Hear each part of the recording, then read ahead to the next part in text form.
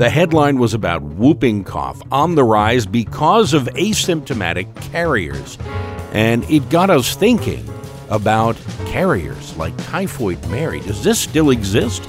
That's what we're going to talk about with Dr. John Hallberg this time on Hallberg's Picture of Health.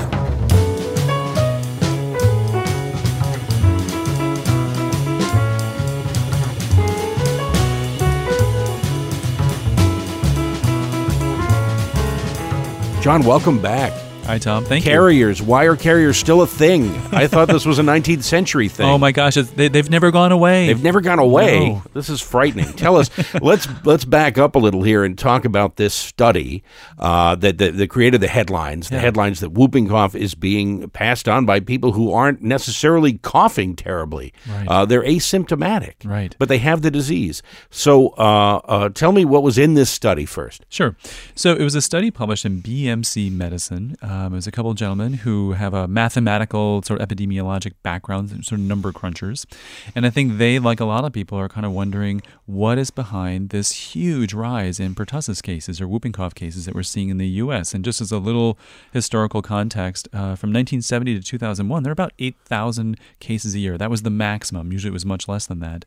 And since, actually most recently in 2014, there were like 28,000 cases. So 20,000 more a year than we were seeing. And this is going exactly in the wrong direction for a disease, frankly, that we thought we had not conquered, but sort of had kept in check. So the question is, why in the world is that happening? Right. And there's like different theories, and there's three that are pretty widely accepted, and that is that, naturally, immunity probably wanes as we get older, so that whether you had the infection or whether you got the shots, the series as a child, and at some point it starts to wear off, and so that's why we do booster shots a lot of times.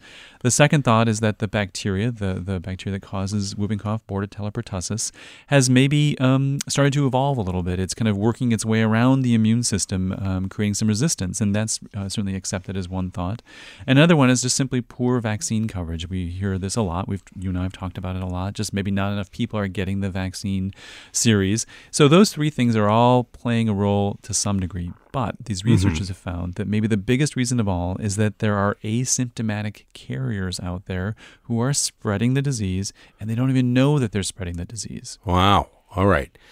So if they had gotten vaccinated recently, that would probably be less likely, or is the vaccine just not doing its job the way it should? That's the thing that we're worried about, and that's what it seems to be pointing to, that unfortunately this vaccine, though it probably helps prevent like the serious disease, the full-blown whooping cough. That can really cause some serious symptoms.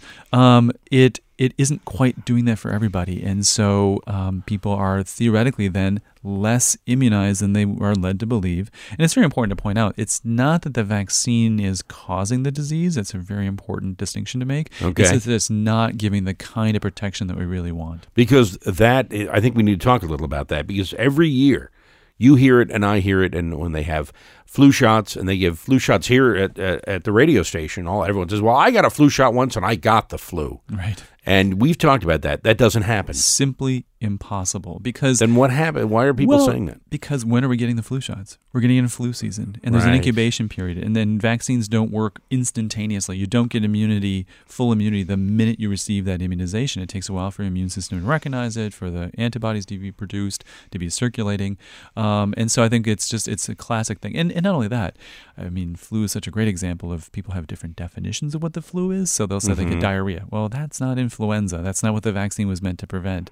And on top of that, a vaccine, last year we had a 20% effective rate. I mean, it was a very... Was it that low? It was really low. It was really low. I remember that. Yeah, unfortunately. Boy. And, it gets into whole sort of, issues of immunity and the immune system. There's some findings that even when it's a bad match and the guessing game that... Which strain of flu? Right. That it seems to raise your antibody levels of all the previous times you've had influenza in your life. So you get some sort of added protection from that. But for the circulating strains that year, always a guessing game, and never great, frankly, at least not yet. But that doesn't stop us from doing immunizations. We still want people to be protected. It seems to do something with the immune system that maybe gives us some benefit for those cold and flu months. Whooping cough. A couple of years back, I won't go into the details, but I stepped on a nail and had to get a tetanus booster, which you do, and it had been 10 years, I guess.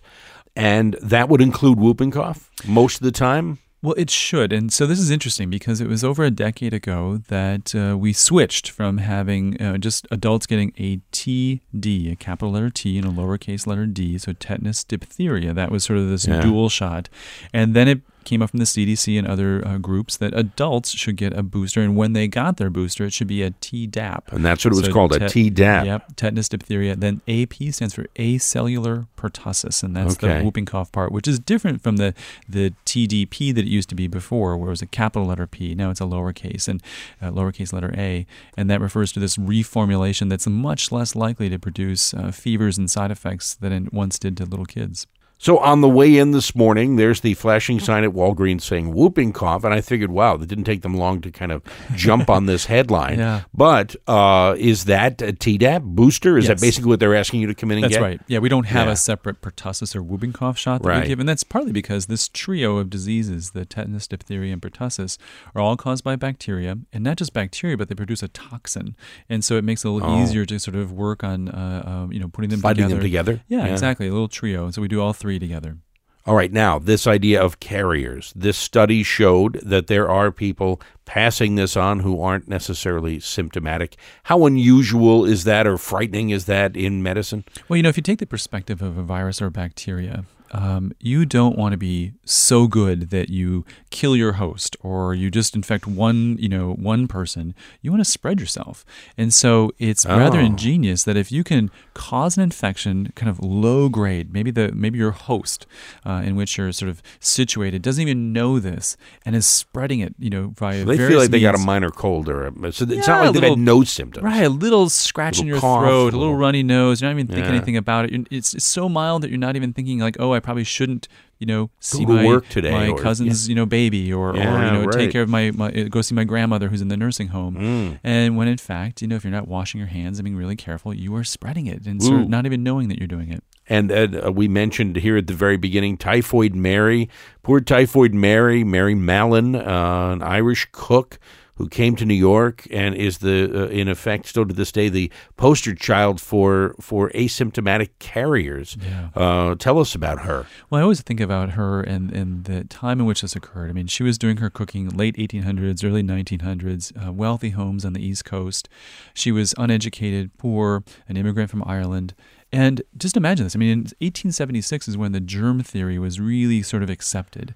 And I'm trying to put myself in her shoes. And you're trying to tell me that I have something in my body that I cannot see, and it's not bothering me. Making me sick. Right. Yeah, it's not making me sick. Like, why would I not cook for all these other people and make their Would doctors meals? even have said that to her? Do you think? Do we know about her case? Did doctors actually say, you're really sick and you're passing it on? Oh, they identified her. They did. Absolutely. They identified her. In fact, at the time. eventually she ended her life in sort of a quarantine, not exactly a prison, but basically a prison-like atmosphere because sanatorium. They could not trust her to not be involved with other people and cook their meals, and so they had to quarantine her and basically imprison her because she just never accepted that.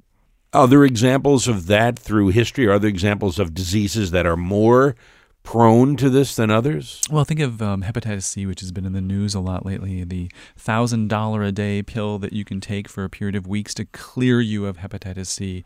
Amazing story. Why is it $1,000 a day? I haven't heard about this. Harvoni, that's a whole nother story. But, people can have hepatitis C for decades. Yeah. In the United States right now, it's probably the leading cause of liver transplants. Okay. And so the whole idea is it's probably worth paying a lot up front to save avoid the cost transplant. Yeah, right. But people can have it, not know it. That's why there's a guideline that anyone born between 1945 and 1965 should have a one-time hepatitis C antibody test, just to see. Don't make any assumptions about anyone's personal lives. The reality is, most people who got it, who have it now, used IV drugs back in the 60s. But it can be there for ages, and you can be spreading it. Whether it's through the blood supply, or we think maybe brushing your teeth or sharing a razor might be enough to do it and to share it. And so, a great example. But my gosh, I mean, HIV, different herpes infections. TB is another great example. Someone can have it and not know it and be spreading it. Vaccination. What role does vaccination play in all of this? Well, so for the diseases for which there are vaccines, we love to believe that all vaccines are 100% effective, and we know that's not true.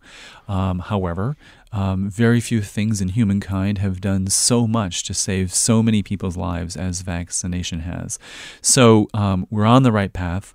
We're doing the right thing. We've got great ideas. We have some great vaccines, but we probably need to keep revisiting them. And clearly, in the case of this TDAP, this Tdap, it's not quite as good against pertussis as it should be. And if we've kind of suspected this for a while, and we need to not necessarily go back to the drawing board, but companies are working on improving the vaccine, and we'll wait for the day when that's happened. So more effective vaccines and more people getting those vaccines. That's right. We'll have fewer carriers. I think so. We can't deal with our immune systems. I mean, as we age, as the decades go by, immunity will wane. We're always going to need booster shots. We can't necessarily stop viruses or bacteria from mutating, from evolving to sort of slip around some of our efforts.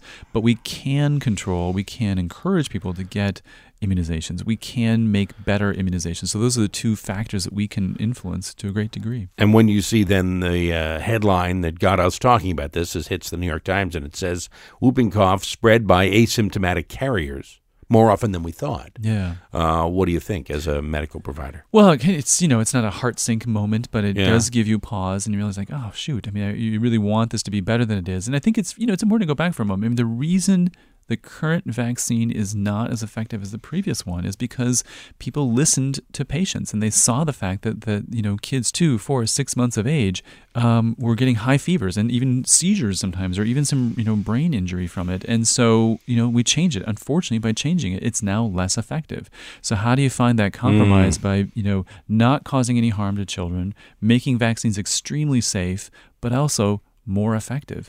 And that's that fine line, that fine space we have to walk. And this plays into fears about vaccines, which you and I have talked about, which are irrational. Right. And you generally there's no evidence behind them. Right. And yet, if a case like this, if someone says, well, this vaccine was causing this, they do have to respond, don't they? Because it could call into question the whole idea of vaccination. Absolutely. It was interesting to look at the responses to the New York Times article and kind of reading through them, and some people saying like, look, I just looked up the whole vaccine, the old TDP vaccine, and saying, look, it was basically considered totally fine, a few cases of fever, what's the big deal? And then the responses to that were, of course, people who had known someone who had a problem or witnessed it in a child. And the minute you start hearing stories like that, I mean, your compassion goes out to them. It's hard to say, look, I know that that's a story of 1 or 2 people, but 1,000 other people did just fine. It's just very hard. Healthcare is completely full of stories like that, and we do and we'll listen to that. Dr. John Hallberg, thanks for coming in and telling us more about carriers this time. I appreciate it. My pleasure, Tom. Thank you.